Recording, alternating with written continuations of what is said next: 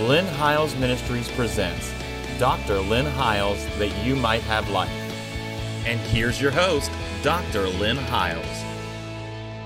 I want to welcome you back to the program again today, and trust that you have been tuning in every week as we started a series 4 weeks ago on the 7 I Ams of Jesus. In the Gospel of John, John writes in his Gospel, and there are 7 times that Jesus says, I am. I am the light of the world. I am the bread of life. I am the true vine. I am the shepherd, etc. When he does that, he is doing that in contrast to saying, in other words, if I am the light of the world, then that's not. If I am the true bread, then he's saying in contrast, your fathers ate manna in the wilderness and they're dead. But I am the true bread that came down from heaven. That's not the bread. I'm the bread. So we're going to continue that series today, and this time we're going to talk about I am the light of the world. We're going to take a text here in a moment from John chapter 8, because that's where he mentions it, and see the context of what he's saying. Before I do, though, let me encourage you that if you've missed any of these programs and you would like to go back and see, well, what did he say about I am the bread of life, or what did these other programs, we want you to know that everything we have aired to date is archived on YouTube, on our YouTube channel. And you can go back there and watch them at your leisure anytime you want to, on demand. And we also have a iTunes podcast, and we also have an RSS feed for the audio portions of these programs, so that if you're in your car, you're headed to work, you want to redeem the time, you can certainly grab the audio portions of that and stream it to your automobile and go back and even listen, pause, take notes, or however you'd like to do that. And those things are available. The easiest way to do any of this would be to go to our webpage at lynnhiles.com, and the address is on the screen. If you will go there, there is a direct link to our YouTube channel, to our podcast, and to the RSS feed, or Android, if you will, feed. All you got to do is just tap on the icon. It'll take you directly there. You can sign up for any of those and subscribe to those pages, and it's absolutely free. So you can get the Word of God many, many different ways. So please do that. We're going to get in the Word, though, this morning, and we're going to talk with you a little bit out of John 8. And I'm just going to begin to read this. It says, Jesus went unto the Mount of Olives early in the morning, and he came again into the temple. And all the people came unto him, and he sat down and taught them. And the scribes and Pharisees brought unto him a woman taken in adultery. And when they had set her in the midst, they say unto him, Master, this woman was taken in adultery in the very act. Now Moses in the law commanded us that such should be stoned. But what sayest thou? This they said, tempting him, that they might have to accuse him. I want you to note, it's not so much they're trying to condemn this woman. They're really trying to find something to accuse Jesus. But Jesus stooped down and with his finger wrote on the ground as though he heard them not. So when they continued asking him, he lifted up himself and said unto the woman, and said unto them, He that is without sin among you, let him first cast a stone at her. And again he stooped down and he wrote on the ground. They which heard it, being convicted by their own conscience, went out one by one, beginning at the eldest even unto the last. And Jesus was left alone, and the woman standing in the midst. And when Jesus had lifted up himself and saw none but the woman, he said unto her, Woman, where are those thine accusers? Hath no man condemned thee? She said, No man, Lord. And Jesus said unto her, Neither do I condemn thee. Go and sin no more. Then spake Jesus again unto them, saying, I am, see the context of this, I am, this is the second I am that Jesus uses. I am the light of the world. He that followeth me shall not walk in darkness, but shall have the light of life. The Pharisees therefore said unto him, Thou bearest record of thyself, thy record is not true. And Jesus answered, said unto them, though I bear record of myself, yet my record is true, for I know whence I came, and I know whither I go, but you cannot tell whence I come and whither I go. You judge after the flesh. I judge no man, and yet if I judge, my judgment it is true, for I am not alone, but I and the Father hath sent me. It is also written in your law that the testimony of two men is true. I am one that beareth witness of myself, and the Father that sent me, he beareth witness of me. Then said they unto him, whither is thy Father? And Jesus answered, you neither know me nor know my Father. If you had known me, you should have known my Father also. These words spake Jesus in the treasury, as he taught in the temple. No man laid hands on him, for this hour was not yet come. Then said Jesus again unto them, I go my way, and you shall seek me, and shall die in your sins. Whither I go, you cannot come. Then said the Jews, will he kill himself, because he saith, whither I go, you cannot come? And he said unto them, you are from beneath, I am from above. You're of this world, I am not of this world. I said therefore unto you, that you shall die in your sins. For if you believe not that I am he, you will die in your sins. And then said they unto him, who art thou? And Jesus saith unto them, even the same that I said unto you from the beginning. I have many things to say to you, to say and to judge of you, but he that hath sent me is true, and I speak to the world those things which I have heard of him. Now, this is to me a very powerful piece of Scripture. We're going to unpack it probably over the next couple of programs. But this is the story of the woman caught in adultery. And when Jesus comes to this woman, they bring her to Jesus, and he is in the temple teaching in their temples. And as he sat down and taught them in the temple, the Pharisees and the scribes brought to him a woman taken in adultery, supposedly in the very act. Of course, my question is, if she's caught in the very act, where is the man she was caught with? Secondly, I think it's kind of ironic that all of these religious dudes and these Pharisees must have known her address, because they were all knew where to catch her in the act. Now, the first thing I want to draw to your attention is they are not interested in helping this woman. They are interested in accusing Jesus and finding fault with him. They're interested in making him look bad. And it's in this context that Jesus begins to respond to this woman, because I think one of the things he's doing is showing us the difference again between how he would deal with something under an old covenant paradigm, and he's showing them what would take place, I believe, in a new covenant. Because as he begins to just to jump way ahead, when he says, neither do I condemn thee, go and sin no more. It is immediately upon the heels of him saying, neither do I condemn thee, that he says, I am the light of the world.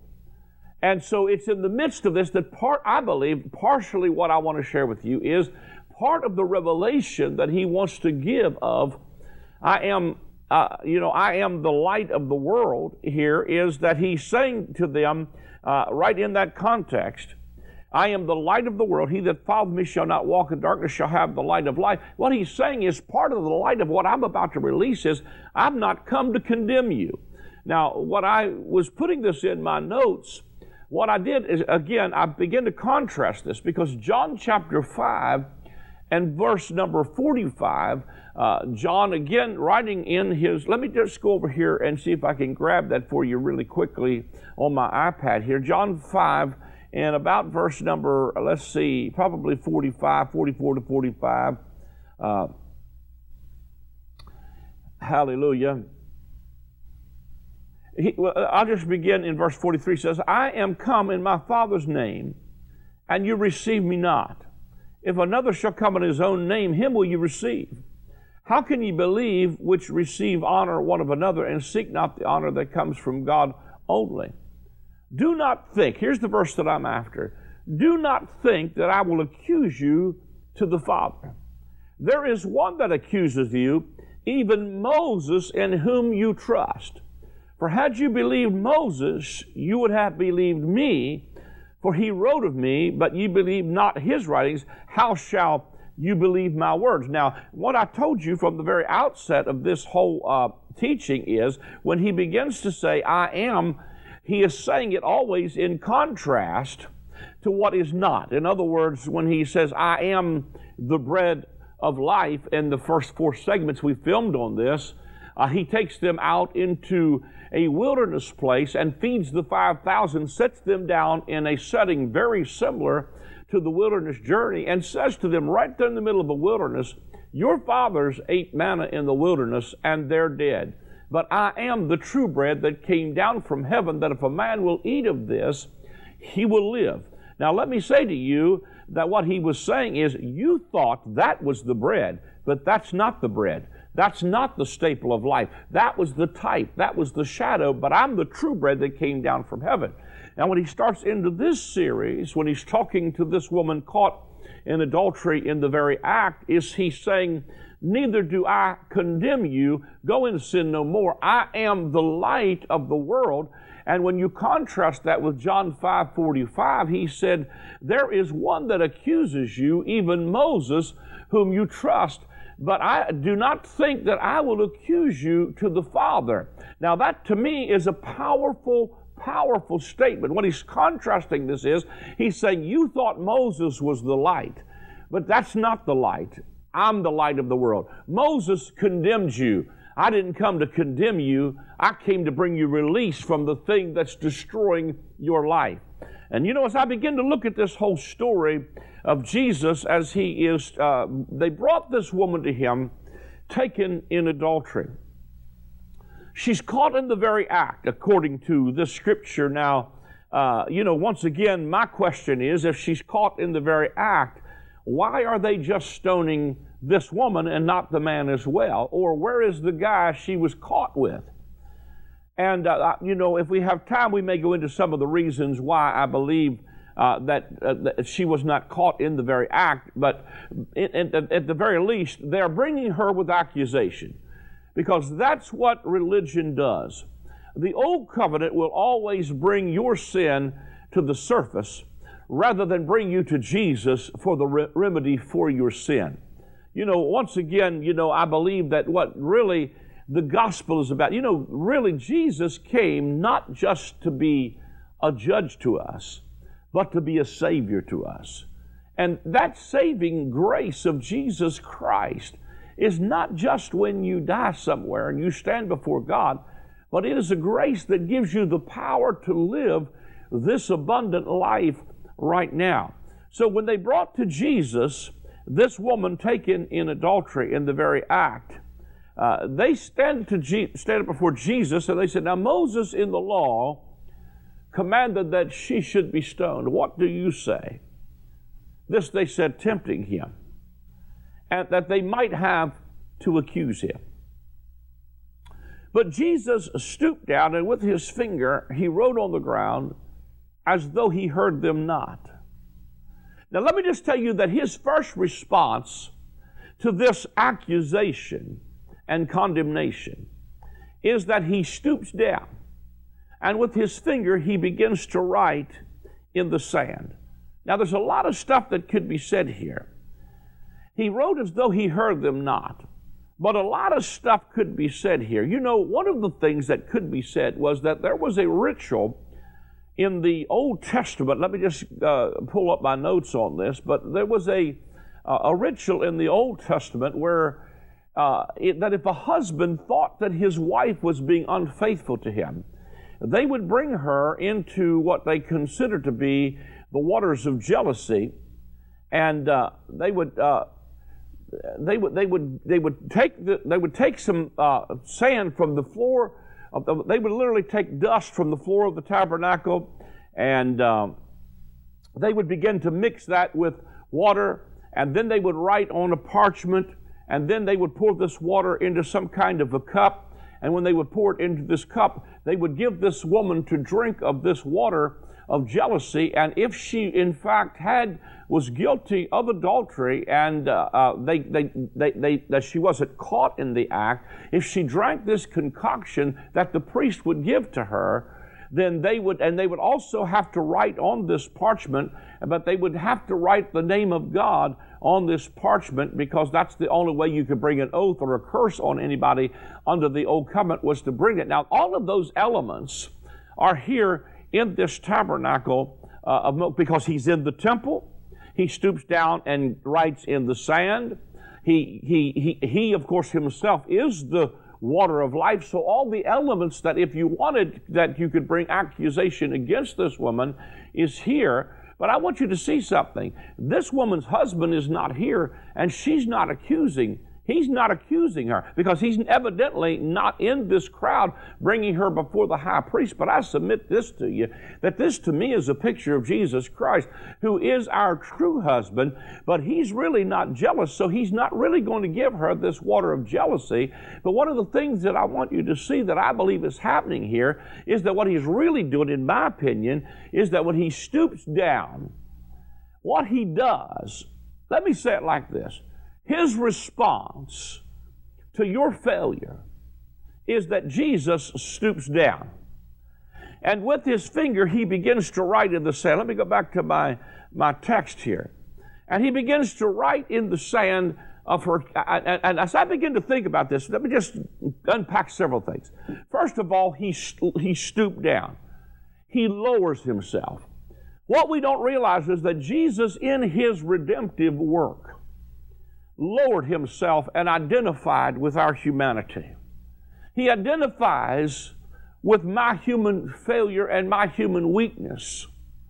And he begins to identify with all of my weaknesses. You know, one of the things that really speak to me strongly is that, you know, Hebrews, the 4th chapter, I probably share this quite a bit, but in the 4th chapter of Hebrews, the Bible said, "For the word of God is quick, it's powerful, it's sharper than any two-edged sword. It divides asunder between soul and spirit, and is a discerner of the thoughts and the intents of the heart.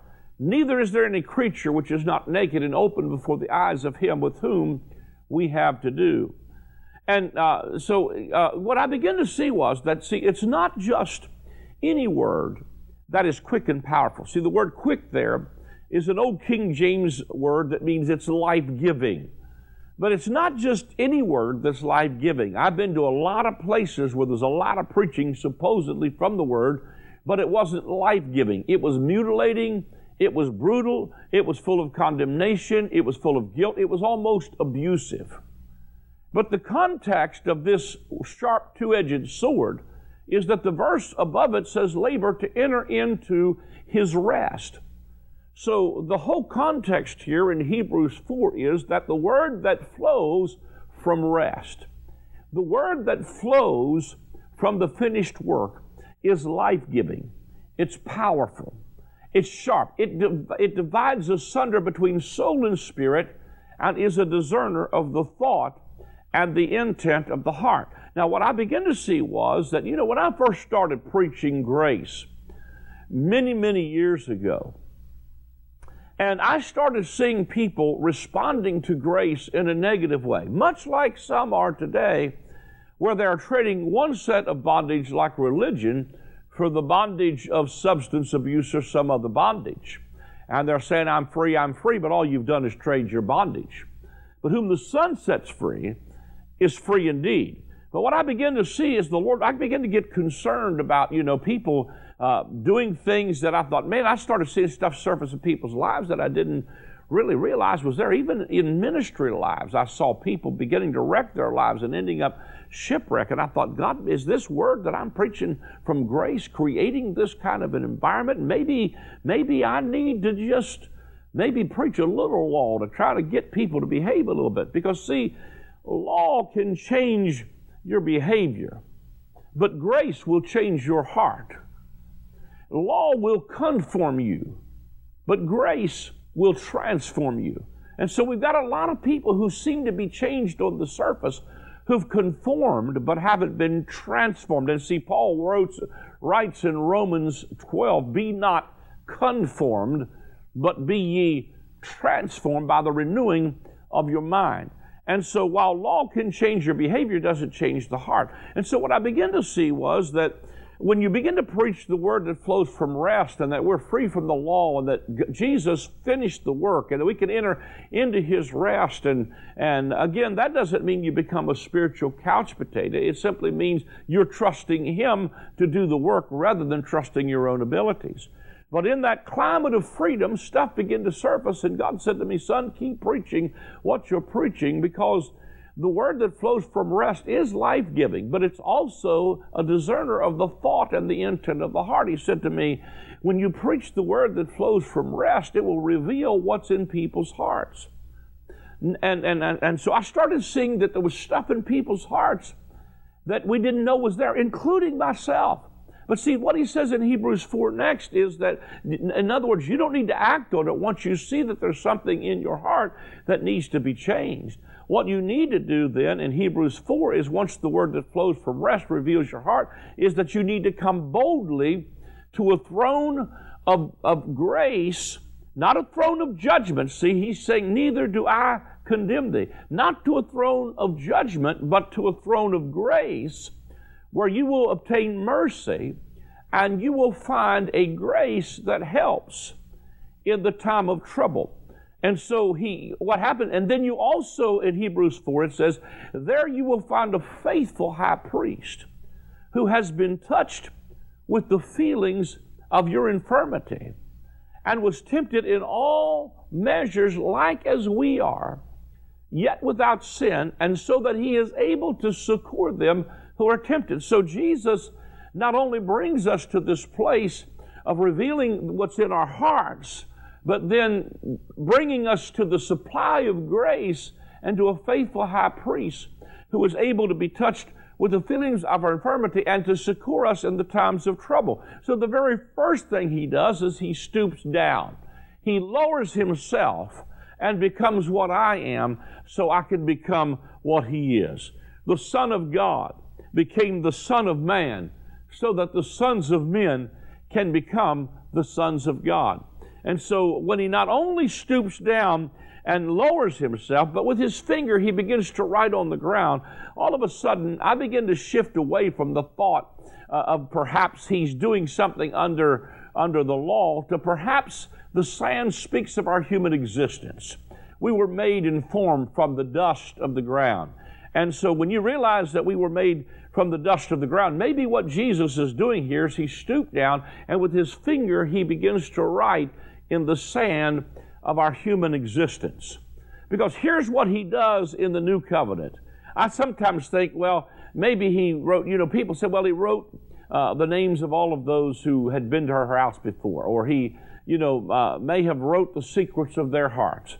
I think two things are happening here. To me, what this powerfully pictures, if he was going to write the name of God in the sand, he was going to put his signature there. He was going to sign his nature. So when he writes with his finger, and the sand of the human and the finger of the divine come together, what happens is that he imparts to us his nature, and he writes his law and his nature on our hearts, where he's not just going to give this woman a command and say, go and sin no more.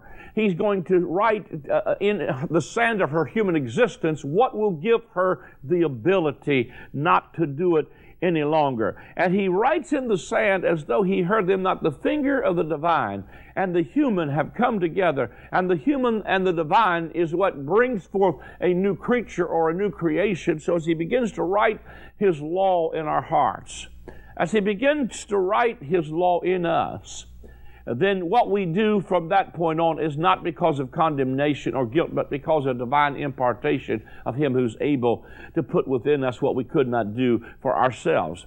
And so it says that he wrote on the ground. So when they continued asking him, he lifted up himself. Now the next thing he does is he lifted up himself. Now the thought that hit me again was, this is all powerfully redemptive language. Jesus said in another place in John's Gospel, and I, if I be lifted up, will draw all men unto myself. I believe what he's saying here is, when I'm lifted up, this woman's not going to get off the hook. She's going to get everything she deserves when I'm crucified, because I'm not just going to be crucified as myself, but I'm going to draw all men unto me, so that the death of Jesus was not just the death of one man. It was the death of all men. And Jesus did not die so you don't have to. He died because you had to. He didn't die to give you a life. He died to give you a death to who you were in Adam. He got back up from the dead to give you a life and to give you the power of resurrection. But one of the pieces that's missing from many in the understanding of grace is, listen, you were crucified with Christ, and you need to apply and appropriate and realize, listen, his death was my death. And so he lifted up himself so that he's not circumventing what the law is demanding. He literally was lifted up from the earth, that he literally, I believe, was saying what was going to happen in his death, burial, and resurrection. And then he goes on, he lifted up himself, and he said, first of all, that he that is without sin, let him cast the first stone. And he stooped down, wrote in the ground. They began to leave, and people started dropping the rocks and went out one by one. And it says in verse number 9, and Jesus was left alone, and the woman standing in the midst. And Jesus lifted up himself, saw none but the woman. He said, Woman, where are those thine accusers? And she said, I don't have any, Lord. He said, Neither do I condemn thee. Go and sin no more. Now, let me tell you what's happening here is that this woman is standing in the midst. But if she's standing in the midst and all of these people have left, she's not just standing in the midst of just anything. She's standing in the midst of Jesus Christ, because he's all that's left. And so she says, she says literally, she's standing in the midst of him. And if any man be in Christ, he's a new creature. The reason you and I can stand and say we're not walking in condemnation is because we're standing in the midst of him. It is in him that we live and we move and we have our being. And it is in that backdrop that Jesus says, Neither do I condemn thee. Go and sin no more. I am the light of the world, because the light that's coming into the world is a message that says, I'm not out to condemn you. That's good news today. He didn't come to condemn you. He came to give you life.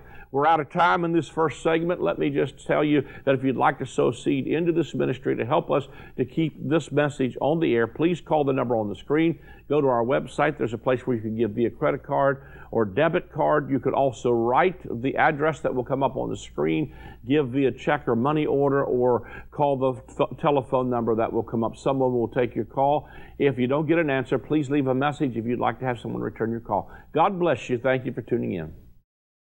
The word repentance means to change your mind. The message of John the Baptist and of Jesus was to repent, for the kingdom of God is at hand. The kingdom of God is accessed by a change in our thinking. If you are in outer darkness, there is weeping and wailing and gnashing of teeth. That reality is not always out in the distant future. It is in people's lives right now.